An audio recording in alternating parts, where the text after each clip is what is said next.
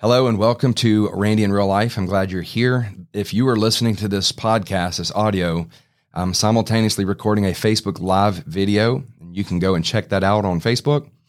And if you just prefer listening to audio, then enjoy it. I will ask this, if you could watch this video or listen to the audio until the end, because there are several real important things that I want to share tonight. And I'd just like for you to follow through and until the end. Don't jump off. I mean, I'll try to keep it as interesting as I can, as concise as I can, so I don't bore you or you lose your train of thought. But I'm really glad you're here. Some of you know, especially those of you who listen to my podcast, that I've been on somewhat of a podcast sabbatical, and you don't even know that. I just kind of went dark. And a couple of minister friends had reached out to me asking me why, and I just shared some things. I just needed to go dark for a season, and I did. And I'm calling this today, I'm calling this Baptism of Tears, the Factory and the Furnace. The Factory and the Furnace is more informative, but Baptism of Tears is very, very, very important. You know, at the beginning of 2020, I created a video. A friend of mine, recorded and it was like a minute or so, and just a real brief what I was looking forward to in 2020. We'd kicked off the furnace.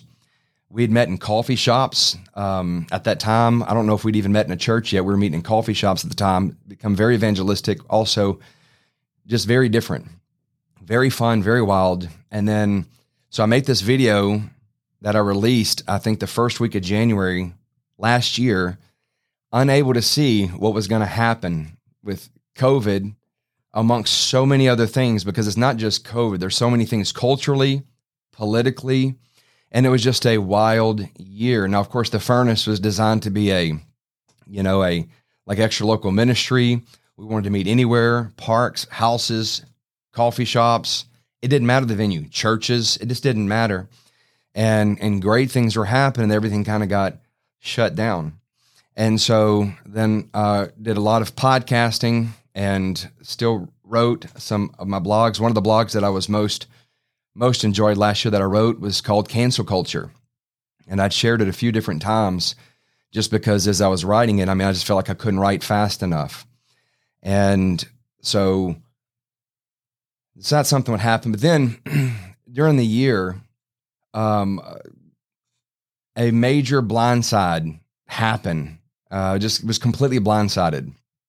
Something that I wasn't expecting. And one of the things about life is that we don't have a book that says, this is what you can expect, to walk through in your lifetime. We know the scriptures. Sometimes we can quote the scriptures. We can confess scriptures. But there's something different about when you are walking through the fire. And I've walked through the fire in different seasons of my life. I've walked through different seasons of failure or just struggle, of just weakness. I'm a little in the negative sense now, or so to speak. When it's not really negative, because we just go through things in life. And sometimes in church, we can paint a picture that everything's supposed to be hunky-dory, everything's fine, but it's not reality. We walk through things in this life. But I was just hunking around, having, a good old time, then trying to figure out how do we operate, out of lockdown? How do you operate out of quarantine? And, we don't, what do you do?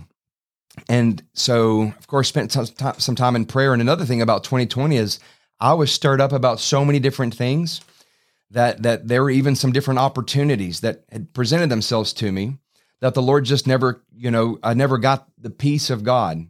And one of the things when I'm in a season of confusion, or I don't know exactly which direction I should go, I don't know if any of you have ever been there before, but you're trying to make a decision, you're trying to hear from the Lord, but if there's an absence of peace, then I just can't pull the trigger and I can't move forward. So there's some things I longed to do, I desired to do, some things I felt were kind of in my heart, but I just had no peace.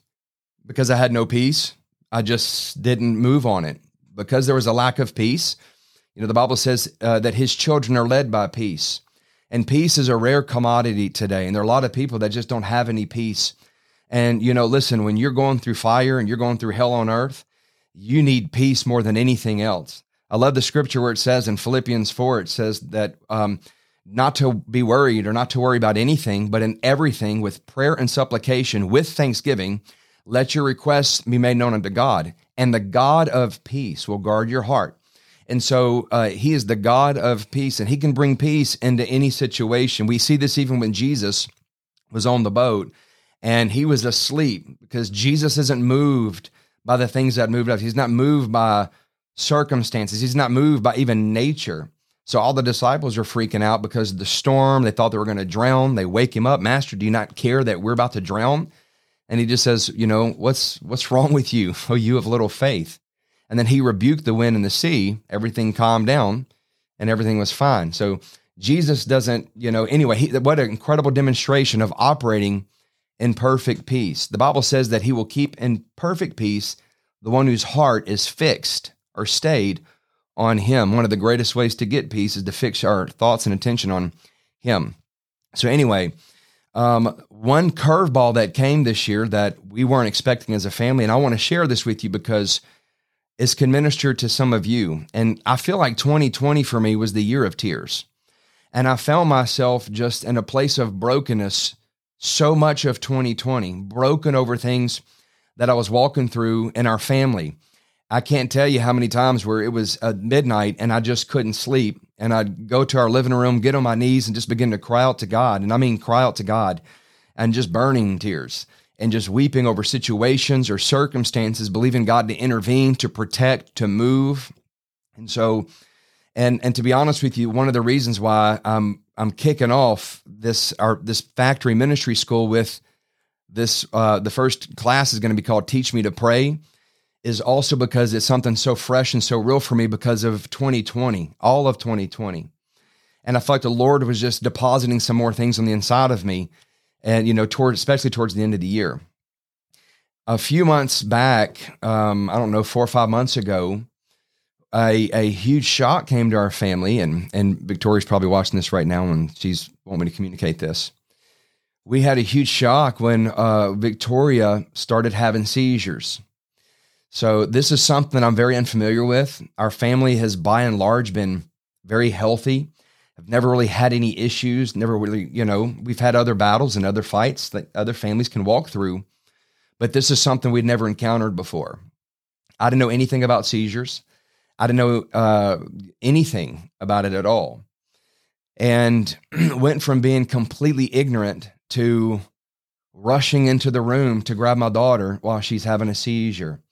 Things that, of course, will absolutely crush and break your heart as a parent. And I know that some of you that are watching right now, you've walked through this, you've experienced these kind of things before. Some of you experienced even much worse. This was right here, it had taken the cake. And I felt like at the time I had been praying about certain things and trusting God for certain things, was believing God to move. And I had so much out there, but this just really kind of took the wind out of me. It didn't sap me or rob me of my faith. It just brought me to such a place of brokenness. I don't know how to describe that. Even sometimes feeling just in despair and just so desperate for God to move. So those of you who are listening, those of you who are watching, maybe some of you, I'm sure you can identify, because some of you probably experienced loss even last year. I have dear friends who experienced tremendous loss during COVID, losing, loved ones, family members. So it's just real. Pain is real. Tragedy is real. The unexpected is out there. And so in November, I felt like I think I had recorded my last podcast, my last episode for Randy in Real Life. But in November, my daughter, Victoria, it was her last seizure actually she's had. But I remember hearing it, and it woke me up early in the morning, and I rushed in there. And this was just one of the most brutal ones she had had. And so I grab her, and if when someone has a seizure, that there's nothing you can do.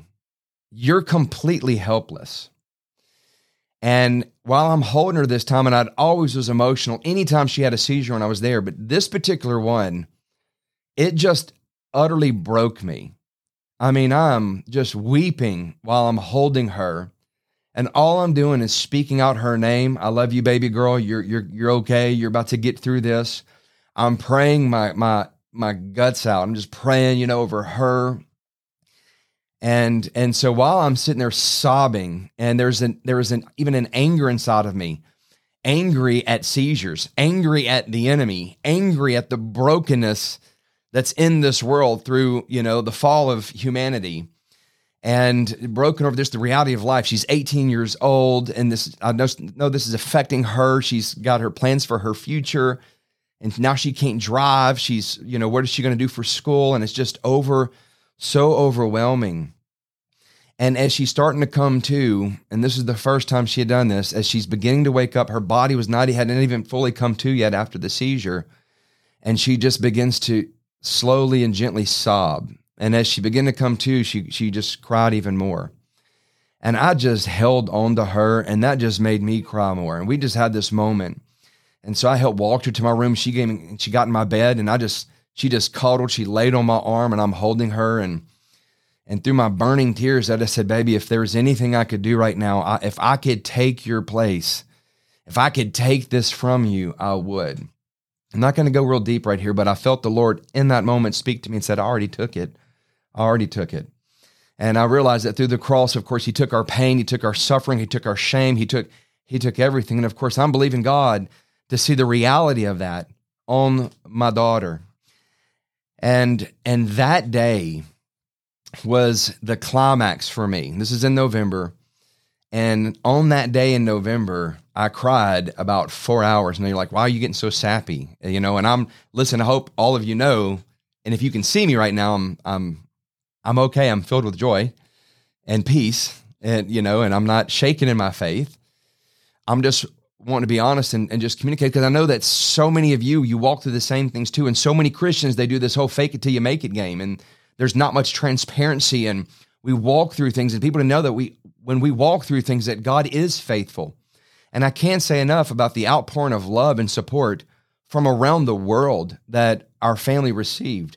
Friends and people I had not heard from in a long time that were reaching out to me in this dark night, in this emotional night. I'd even reached out to a couple of friends at 2 a.m. writing emails, and they're just, communicating back with me. We're standing with you. We're here for you. Endless phone calls daily, how is Victoria? What's going on? But on this particular day, I cried about 4 hours. I couldn't have a conversation with hardly anybody. It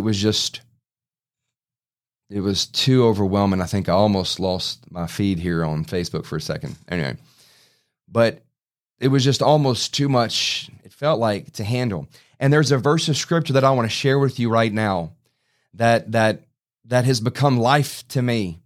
And I feel like it can also be beneficial to some of you as well. And what I love is that we don't live in a fairy tale land. That some say that they cannot wait to get to heaven, to the sweet by and by. And that sounds cute. But I've also heard this, that we need help in the nasty now and now. It's right here on this earth that we need help. We don't live in a fairy tale cookie cutter. When you read the word of God, there is no promise or guarantee that we're going to have a life free of pain. As a matter of fact, the word of God promises that we are going to experience suffering, persecution. We're going to walk through some things. I have grown closer to family and to the Lord when we walk through crisis. And that's just a beautiful thing. And I've read this verse before. And this verse is really, it leapt out years ago. But I'm going to tell you what, it came in such a powerful way for me, just recently. And it says this in Psalm 40. David said this. And could you imagine people trying to tell David, don't you write that down? Don't you share? David was so extremely vulnerable. Look, we get to read about David's life right now. His adulterous affair with Bathsheba, having her husband murdered, when he did things that he should not have done, when he lacked courage and didn't correct and discipline or rebuke his sons. And so there's a lot of things that we get to read about David. It's here for us to read, but the Bible says that David was also known as a man after God's own heart. And I don't know about you, but that's me. I want to be a man after God's own heart. All right, listen here. It says in Psalm 40, I waited patiently. I'm going to read it all, and then we're going to break it down. I waited patiently for the Lord, and he reached down to me and heard my cry. He brought me up out of the pit of destruction, out of the mud, and he set my feet on a rock, making my footsteps firm. He put a new song in my mouth, a song of praise to our God. Many will see and fear and will trust in the Lord. Here's some things that I take away from Psalm 40 that has ministered to me and that is still ministering to me right now. It says here, which I can't tell you enough, how Psalms, when the darkest seasons of my life, Psalms has been my go-to book. And he says, I waited patiently. And what that means is this does not mean quietness. This does not mean just silence. We know that's not what it means because it says that he heard my cry. But when he says I waited patiently, it literally means that he waited with intent, intently. He waited with expectation. There was an expectation while he waited there. He was able to be patient because he had an expectation that God was not going to abandon him, that God was not going to forget him. So therefore, he waited patiently for the God that he followed, for the God that he trusted in. He waited patiently for him. Every other measure had obviously been exhausted. There was nothing else he could do but to wait patiently. He says, I waited patiently for the Lord, and he reached down to me. I want to tell you this, that this is so encouraging to my heart, that God, know this right here, that God is still reaching down to humanity. He is still reaching down to us in response to the cries of our heart. It says he heard my cry. I take solace in this because I know the Lord heard 4 hours of my tears, and he heard weeks and months of tears at various times in the night where I couldn't sleep and was just trusting God and holding on to him for promises for my family, for my children. The Bible even says that there's a day coming in Revelation where God is going to wipe away every tear from our eyes. And what I love most about that verse is it doesn't say that the angel of the Lord is going to wipe away every tear. He's not going to say, Gabriel, go wipe their tears. Hey, Michael, you go wipe their tears away.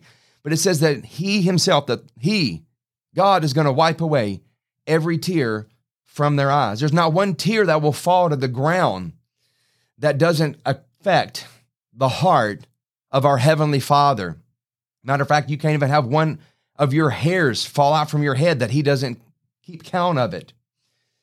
So he says here, he brought me up he brought me up out of the pit of destruction. Sometimes I feel like God will allow us to get into such a situation and crisis where we ourselves and no other human being will be able to take credit for our rescue, but God himself.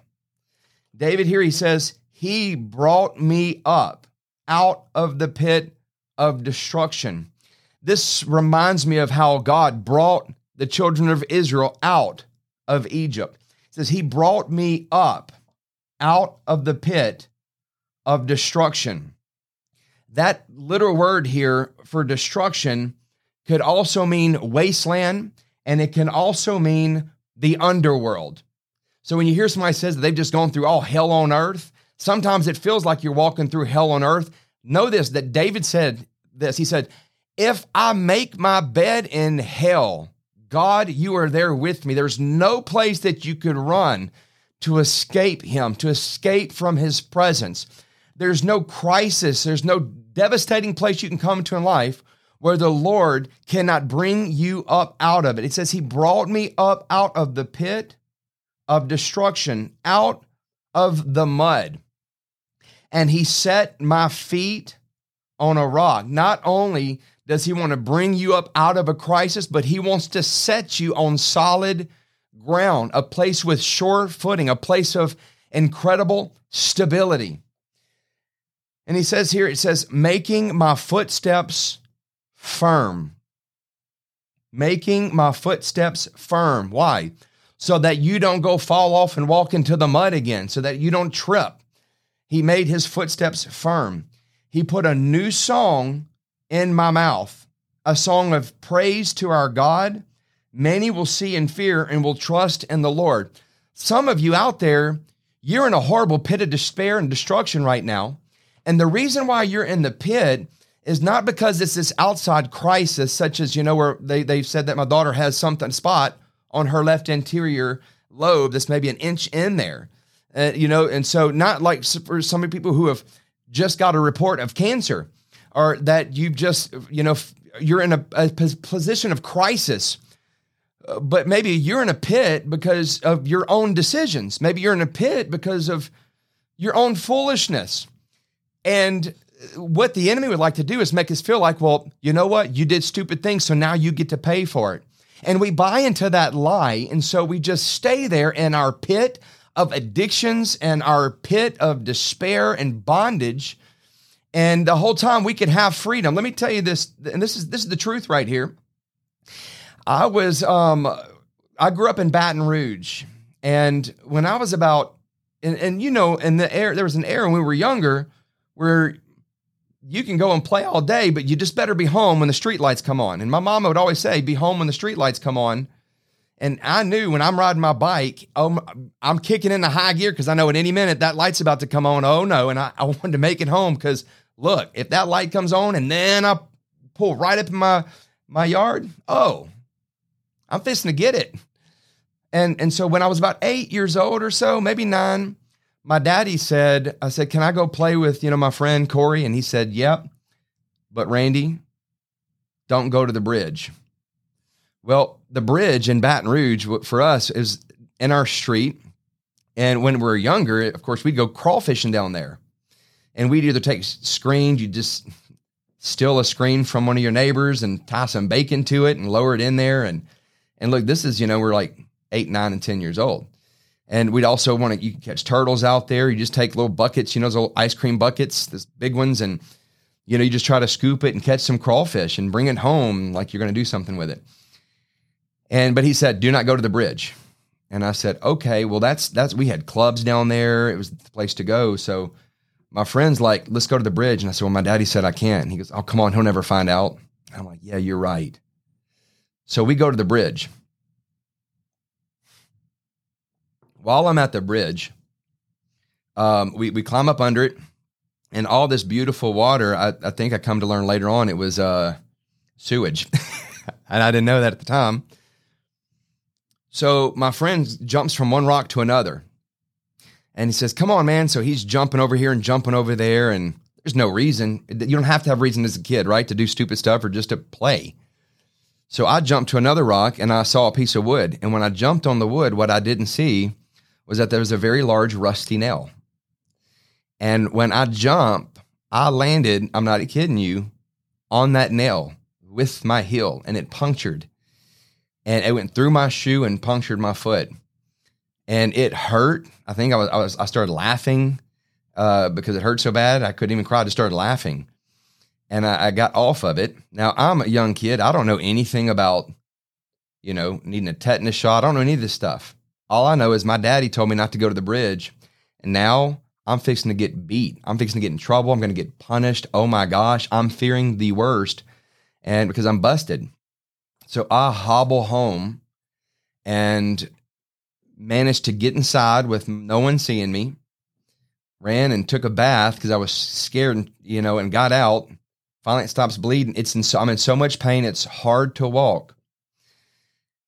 A few hours later, we'd had supper, and I held everything in me. I'm making sure I can walk normal.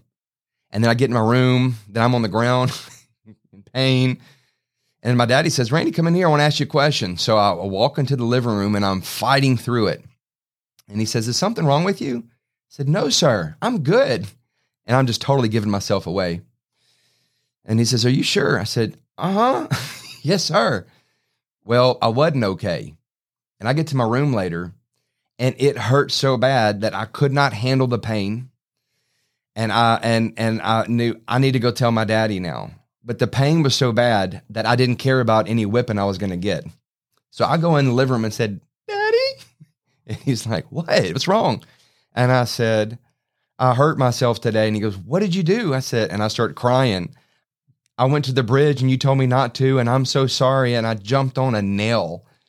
And he jumps up, grabs me. He says, baby, it's okay. And he kisses me, and he's holding me, and he carries me to the bathroom, takes my shoe off, takes my sock off. And he was able to treat it and take care of it. Never heard any form of punishment, never heard any correction.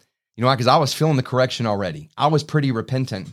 And you know what? It's so funny is that, I could have allowed myself to say in guilt, shame, condemnation, and got a serious infection. And who knows what could have happened to my foot. Some of us out there, we make some decisions and you get into a pit of despair in life and you don't know how to climb out of it. And rather than going to your Father and saying, I've made a horrible mistake, Father, I'm so sorry. And I've made this decision. I've allowed my feet to carry me places where I shouldn't have gone. And now I've gotten hurt and there's some infection in my life. There's some addiction in my life. There's some bondage in my life, and allow Him to wrap you up in His arms of mercy, to pour out over you forgiveness and begin to take out and deal with the inner areas and inner places of your life to bring healing to you. And that's just something I want to encourage you with right there. He is a good Father. So this year again was baptism of tears. And now, of course, we feel much stronger in our faith right now. On Tuesday, Victoria has an appointment with she has another MRI. It's a very high level MRI, 3.1, I think is what they called it. And then we're going to meet with the neurosurgeon after. We're going to continue to do. We're going to continue to believe God that He is healing her. We're going to continue to believe God that He's going to touch her body. We're going to continue to believe God and speak over her future and to speak over her life and rally around her. Amen. And I just want to appreciate and say to all of you, thank you who have prayed with us, stood with us, and encouraged us through this season. So that's the baptism of tears. And I'll tell you this, that the Lord moves and He answers. I just can't say that enough. He will answer your heart's cry. So I want to shift now, and we're going to go another direction real quick as I share with you about the factory and the furnace, some different things we're going to do. My plan next week or the week after was to pull the trigger on the factory, which was going to be a private Facebook group where we were going to start doing some ministry courses and some teachings, strong teachings on prayer. And, Facebook, not just that, and it doesn't matter what your political position is. We know that our country and social media and big tech, we're just in a different place right now. And so I have friends who they've had their accounts even throttled. They've lost, I can't tell you how many followers on Twitter, different things that are getting shut down. It is no mystery that the conservative voice is under a major attack right now in the United States of America. There are also a lot of people that you're quite conservative politically, but you don't really understand a biblical worldview also, or you don't understand the Christian worldview. And so, but we're just at we're in a different season and a different era. And not only that, but, it's easy to get online and you can find yourself engaging with trolls or just engaging with backlash. And so there are a lot of things that I've held back on, even on Facebook. There are a lot of things that I've wanted to communicate on Facebook or Twitter, but I knew if I do this, who am I speaking to right now? And am I really speaking to my audience, or is it just going to invite more of an attack? And my goal is not to be a provocateur. I could care less about being a provocateur, but there's some hard truth I feel like that does need to be communicated right now. And sometimes in Facebook, you're just preaching to the choir. And my goal is to really be able to equip people and encourage people. And sometimes Facebook really at best is just to, just to upload a picture of what you had for supper tonight, and of your favorite dish. But I want to be able to engage and be able to help people in a more systemic way, in a more strategic way this year, and through the factory and also through the furnace. Now, let me just tell you about go back a little bit to the furnace. When we launched the furnace last year, we weren't really sure exactly what it was going to look like. All I had a burden to gather with a group of hungry people and seek the Lord and worship God with passion, preach the word of God, and let the cards fall where they may, and see God move on behalf of people. And you know what happened? We met in a coffee shop on multiple occasions, and we also met in churches. And when we were in the coffee shops, do you know what happened? It became very evangelistic. We was very, very vertical, but as we pressed into the things of God, there were so many things that happened prophetically that was ministering to people who were far from God or who were on the fringes or backslidden. And we saw God operating and moving in a significant way. When we would have a furnace meeting in a church, it also was very vertical, but what came out even prophetically was to encourage the body of Christ and encourage that local body. And so that's one of the things we've been really excited about with the furnace. We've had a meeting, I think, in early December or early November. I can't remember. One of them was in Manny, Louisiana. It was absolutely powerful. We had another furnace meeting in Stonewall on New Year's Eve at Living Word Church. Extremely powerful. And so by doing this, holding these furnace meetings, kicking them back off again, of course, we're in the season of COVID, has been the most encouraging thing for our team of people. One of the challenges, I'll tell you one of the challenges we had in just a minute, but definitely have had some challenges. For one, by having them in secular venues, you encounter a different level of resistance. I don't know if you know this, but if you get around 100 people or so, or 130 people, and a public venue that's not, run by believers, and you preach a strong message about Jesus Christ, He's the way, the truth, and life, and salvation, and God can deliver you and set you free from a number of things, perversions, addictions. The enemy doesn't like that sometimes, and you get to see the after effects of that. And that's just a part of it. That's why we love those venues, but we even love the church more, especially for the furnace, for what it is, which is a prayer movement. And by the way, in a little bit, we're going to do some Q&A. I was just asked to come to New Orleans, to that New Orleans area by a dear friend of mine, and he's wanting to try to set something up for February. We can do it in a venue or whatever kind of platform. So we'll see what kind of regulations are out there, and we're going to figure out how to make that happen. The next thing is that going back to the factory is that one thing about doing a ministry course or class in a Facebook group is that when you do it in a Facebook group, it's not nearly as intuitive. It's a lot more complicated, as far as how you pin the videos and how people can engage and watch in those videos. Sometimes they get real mixed up, and so it's not that very intuitive. And then there's the other thing is, what if Facebook decides one day to just close it down completely? What if something happens like that? And so there's a much better way to do it. That's a lot cleaner, a lot more simplistic, and a lot more attractive. I also have some friends that are not on Facebook, and they've told me, I want to be a part of the factory, but I don't use Facebook. Is there any other kind of methodology you have? We have people that follow me on Instagram and on Twitter that are not on Facebook. And so what I've been doing, and I'm working with a friend of mine, and we're looking at a platform that I will possibly move my website to that will allow me to upload courses in there. And that way I can invite you to it, or all you have to do is create an email account, and then I can give you access where you can come and participate and download these courses and watch them on your phone, watch them on a tablet or on your laptop.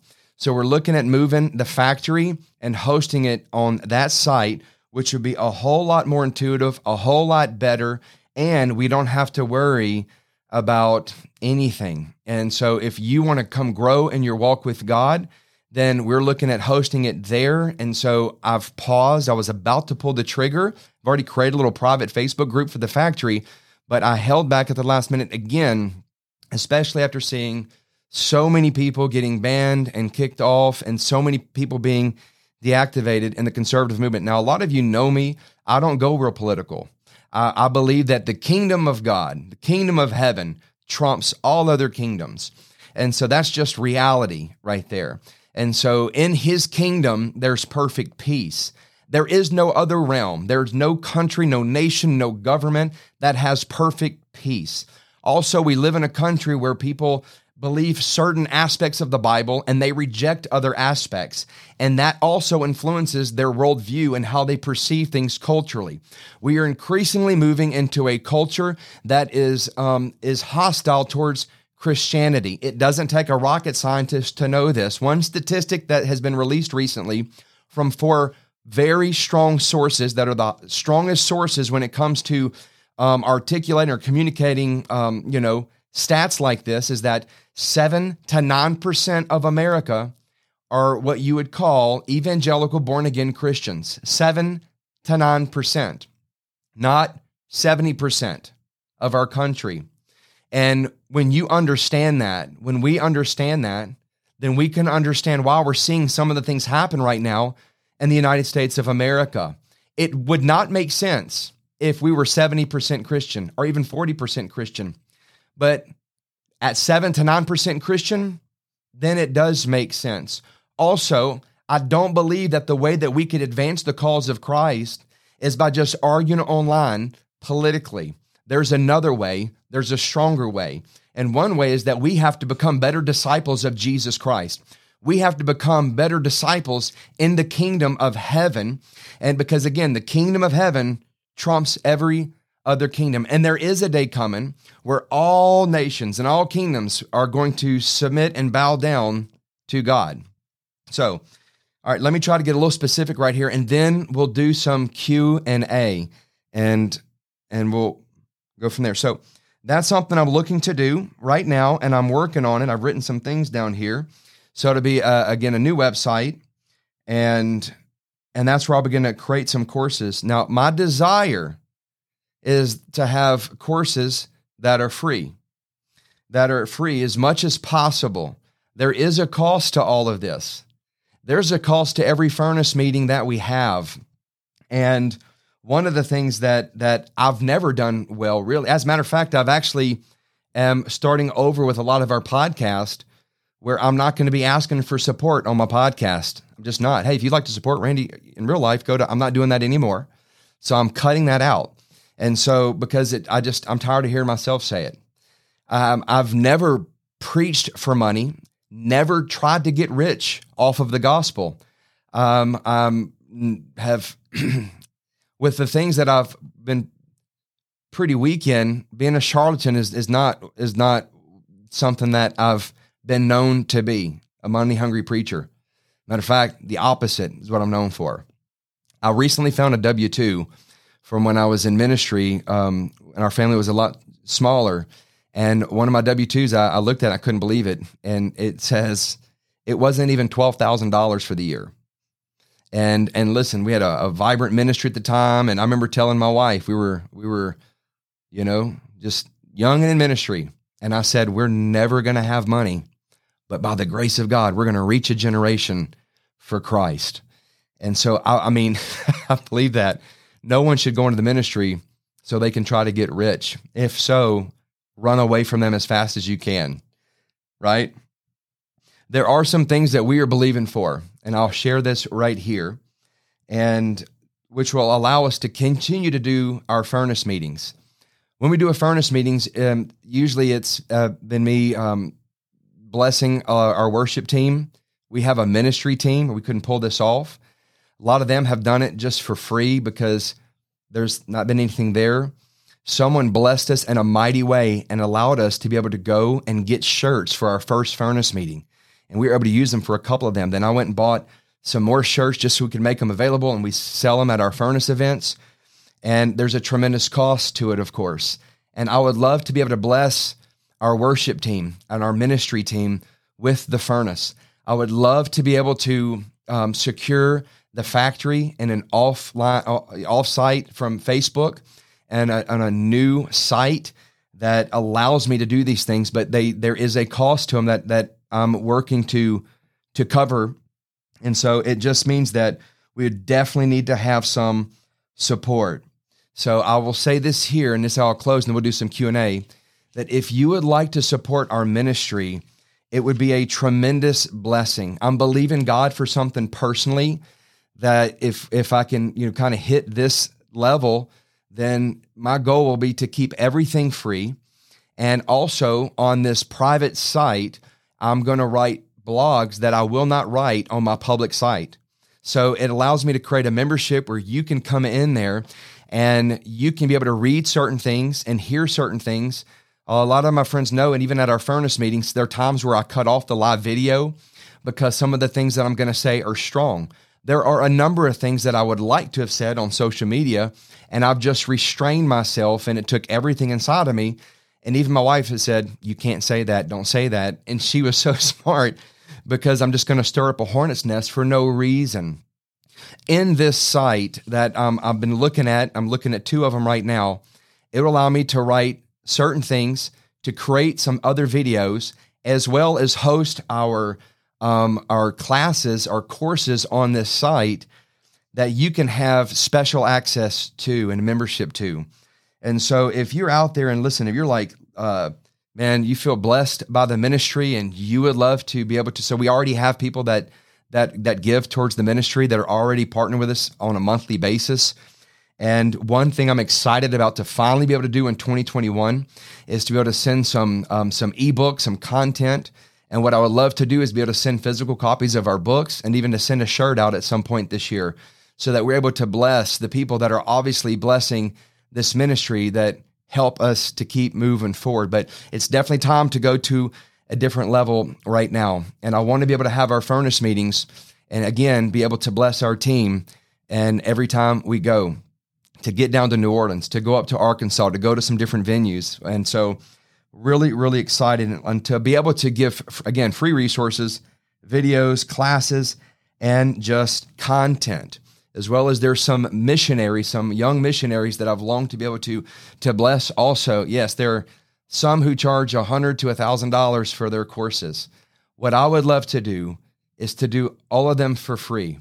And what I would love to do is have it perpetual, where there are endless classes that get, courses that get uploaded to this ministry site. And as well, I'd love to reach out to some of my close ministry friends that are powerhouses and ask them to do a course and be able to upload it in there as well, and then to be able to bless them for doing it.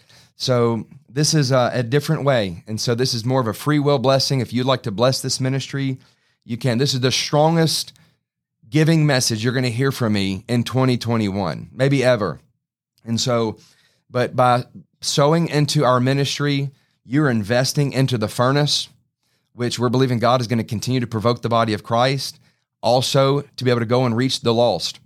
You're also investing in the factory, and will allow us this year to begin to upload more resources, videos, classes, and content. I'm personally believing for 100 people that will partner with the ministry.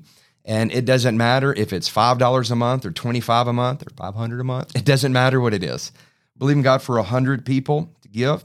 And then that'll also allow us to secure things and to have all the equipment that we need. We do have if you would like to support it, you can do so by going to my website. And it's simply randygutto.com. There's an online giving button. We are a 501c3 or nonprofit organization, nonprofit ministry, which we know is also, there's talks of what's going to happen to that in the future. But as the body of Christ, how many know we don't operate by fear? We have to operate by faith. So you can go in there and you can give one time online when you hit that online button, or you can choose to give on a recurring basis. It's automatically set to only give one time, so you'd have to choose to do recurring. I didn't feel it was right for people to feel like I tricked them into that. And so, and as soon as we get a little more support in, it will help me to go and secure this site. Again, I have a friend who's ready to pull the trigger and ready to help me get the site launched, to move things over. And then we're going to start uploading content. I'm going to be doing a lot of recording, a lot of videos, and a lot of Q&As, a lot of personal things right there. Well, thank you guys for jumping in here. Just absolutely appreciate it. There's also some different ministries that love for us to be involved. Yes, randygutto.com with one D in the Gutto. And awesome. So we'll do maybe a little Q&A if y'all would want to right now. And I think it's snowing outside right here, so I'm fixing to go roll around in a little bit. Of course, I'm in Louisiana, so if I roll around, I'm going to get more mud on me than I am snow. Might not get any snow. The heat from my body may melt it. Anyway, thank you so much. Thank you so much, Mary. A blessing. Well, any questions at all? I said that we could talk about anything, even the state of the church, favorite secret recipes, which I won't do. It's good to see Roxanne here, my Canadian friend. We just love that family so much. The Huggers, the Lord just blessed us by, I think the first time I was in Australia when the first time we actually connected. And, you know, Steve and Roxanne just have such a passionate love for the Lord. All their family does. And was able to go up there and minister a couple of times in Ontario, in Kincardine. And so just a very, very precious family. And has just walked with our family for so many years too, and through so many different battles. So I just love you guys. And they're just a powerhouse. Phenomenal worshiper and teacher. So I don't know if there's a delay on here, but any questions? How about the politics of our country? And if you're, of course, still here on the podcast and listening, then if we get a question in, then I will read that question out loud and then answer. And if not, I'll just cut the podcast off here in a second. Then we'll just stay here on the live. All right. I'll tell you this. We are planning our next furnace meeting right now. Again, in February, a friend's reached out and asked us to do one in South Louisiana. What we want to do is do one a month in the Shreveport region. And then we want to be able to go to different places as the Lord opens up a door or somebody reaches out to us. So we're going to really move quickly on the one in South Louisiana. And we also have been waiting to get back to Fort Smith, Arkansas. And so we have a good invitation there, but a lot of the churches there in serious lockdown right now too. So we're just waiting for them. So, okay, here's a good question from Roxanne. So many feel this is a setup for the mark of the beast. Do I agree? You know, I'm going to say this, that there are things that when I was younger, and I'm one of those that I believe the word of God is the word of God. It's infallible. It's true. There are no errors. It's divine. It's perfect. And I know probably everyone listening right now feels the same way. But there were things I couldn't understand how or see or know why. And in the last couple of years, my mind has just been blown. One is how with our technology and with a cellular device, a smartphone or a tablet, we can be in touch with the entire world, like right then at that very moment. Things like what the Bible says that the two prophets are going to be killed and left in the streets for 3 days in the book of Revelations. And it says every eye is going to see them. I remember thinking, okay, but how? Now I understand it. We know even on our phones that whenever they had the Coptic Christians in Egypt were murdered and beheaded, they showed it. It was streaming live. People were watching that. So we're just in a very different season. So I believe that, yes, I would say I can see this as a setup. Some say, is this the mark of the beast? And is the vaccine a mark of the beast? I absolutely don't believe that at all, in no way, shape, or form. But here's what I do believe. I do believe that we're moving quickly to a place where I can see how it's going to be easy, a lot easier than I ever would have imagined to set it up. I mean, they're saying right now that it's possible that, you won't be able to travel unless you've had received the COVID vaccine, or you might not be able to do certain things unless you can show that you had it and you can download that you had it on your phone or what have you. And so I do not believe that's the mark of the beast at all. I'm going to say that. But I can see how easy things are going to be able to be set up for it. That was a long answer, I know. I love what Mary just said. I believe if we really are identifying with the kingdom of God and consider ourselves dead, we would not be living in offense. That's absolutely right. I agree with that too. That's such a powerful statement, Mary. Yes, we know right now that everything within media is designed to move you and to keep you in offense, is to keep you completely angry. One thing that I think about when I look at all the politicians, I think every one of them has just had a meltdown. They all represent a bunch of babies to me, all of them. The way that a lot of politicians are behaving are the things that got me beat as a kid growing up by my mama. She wouldn't tolerate these things. And so, I mean, it's just nuts. It's just crazy. I want to say something right now that I shared with a real dear friend of mine. Joel Stockstill called me a couple nights ago and we talked for a little while. And something that I feel is coming that I don't know if I could share it right here, but I am going to share it soon. And our new platform is definitely an area where I would love to share it. I'll just go ahead and say it. Okay. No, I don't know. I don't know if I want to say it. Let's just see. Anyway, hope you guys are doing great tonight. I know I've taken a lot of your time. We've been on here an hour-ish or over an hour. I don't know. But I'll say this. Okay, this is the non-political guy. Let me tell you my perspective. I remember, and this isn't about Trump, Biden, Democrat, Republican. I'm just going to tell you what I thought. I remember I was living in New York City when President Obama was elected as the president, and prayed for him, and he was not the candidate that I wanted to be elected, because I'm staunchly pro-life. Number one. Everything else for me, I could care less what any of the issues are. I know a lot of people argue and say, well, you don't know if they're really pro-life, but for me, I'm going to probably choose and lean towards the candidate who says that he's pro-life, but may not be, versus the one who is saying, I want to murder more babies. So that's just my position. So there's a number of other issues. And to be honest with you, we all know that there's so much political garbage and bullcrap within the realm of politics that there's so many lies anyway. And most of the politicians never do come through on their promises. But I remember in 2016, when President Trump was elected, I was up all night watching to see who was going to be elected. It was immediate hysteria, such as we have never seen in this country. We developed all kinds of names from 2016 on, right? We heard, there's snowflakes, then you got the Never Trumpers, then you got, all these different groups that came, and we saw an unbelievable, crazy attack, from just so many different arenas.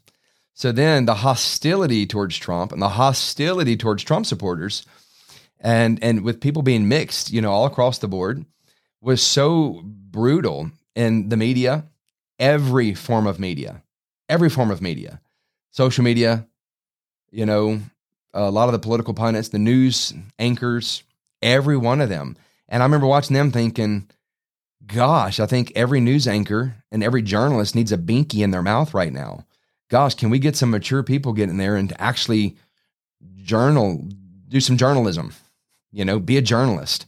We didn't see that. We saw a lot of activists. It was just crazy. So then through a course of time, what did we see? Then you start seeing, so we got the far left that went nuts. Then you start seeing the far right, where now they're getting activated because now they're angry and they're mad and they're furious and they've had enough. And so we've had so many years of just riots, and peaceful protests that were anything but peaceful. And so it's just crazy. And no one on the left could call out anything like it was, because to do so might validate maybe something on the Republican side. And, on the right side, they're not going to validate anything coming from the left, because then it'd be validating a lot of these liberals. So it's just back and forth. So you see the left immediately, yes, that's really good. Psychological warfare is exactly what it is. So you see the left just go nuts and go crazy. And now you see the right. Now they're going nuts. Now they're crazy. And they're like, all right. And through it all, my question has been like, where's the church? Where is the church? Where's the body of Christ? Who has an answer there? For the large part, the church has been asleep, a sleeping giant though. And now, through all the attack and the attack and the attack and the threats, now I'm going to tell you what I see happening. That 7 to 9% of legitimate born again, Christians, they are getting woke, and they're about to get woke. And when they get woke, woke culture is just nuts, right? Woke culture wants to cancel everybody. Woke culture says you have to agree with me. What happens when woke Christians get up and they're armed with the love of God, the compassion of Jesus Christ, that they will not be deterred, and it doesn't matter. So, when they try to get sucked into this thing, that radical, activated, activist, woke Christian that says, You will not stop me, and I'm not going to stop. Your homosexuality does not frighten me. Your tattoos do not frighten me. Your dreadlocks don't frighten me. The fact that you're a Democrat or Republican doesn't frighten me. You cannot stop the love of God that's fixing to get poured out over you. You cannot stop the power of the gospel that's going to come forth, that can break chains of bondage and bring freedom and healing and deliverance into your life. I'm talking about woke Christians that are totally free of every form of legalism, but also not ensnared by the traps of the enemy. You know, they've come through the fire, they've come through it all, and they are woke. They are revived. They have been radicalized. See, a radicalized Christian, if you want to see a radicalized Christian, go to China. You know, when they started burning their churches down, when they started murdering them, throwing them in prisons, maiming them, doing horrific things that they still do to this day. By the way, how has the Chinese propaganda people not been banned yet? Anyway, that's another story. And so go see how the Christians, what did they do? What are they saying? Go to Indonesia, the most hostile and largest Muslim nation on the planet. Go get around some of those woke Christians and find out how they function and how they operate and what consumes them. My gosh, I'm telling you, they are so filled with the Spirit of the living God that it's impressive. It's inspiring. It's encouraging. And I do believe we're in some dark days right here. Dark days in America in a lot of ways. But you know what? The darker it gets, the brighter his light is going to shine through his body. Isaiah 60, arise and shine, for your light has come, and the glory of the Lord has risen upon you. For behold, deep darkness will cover the earth, but I will arise upon you, and my light will be seen.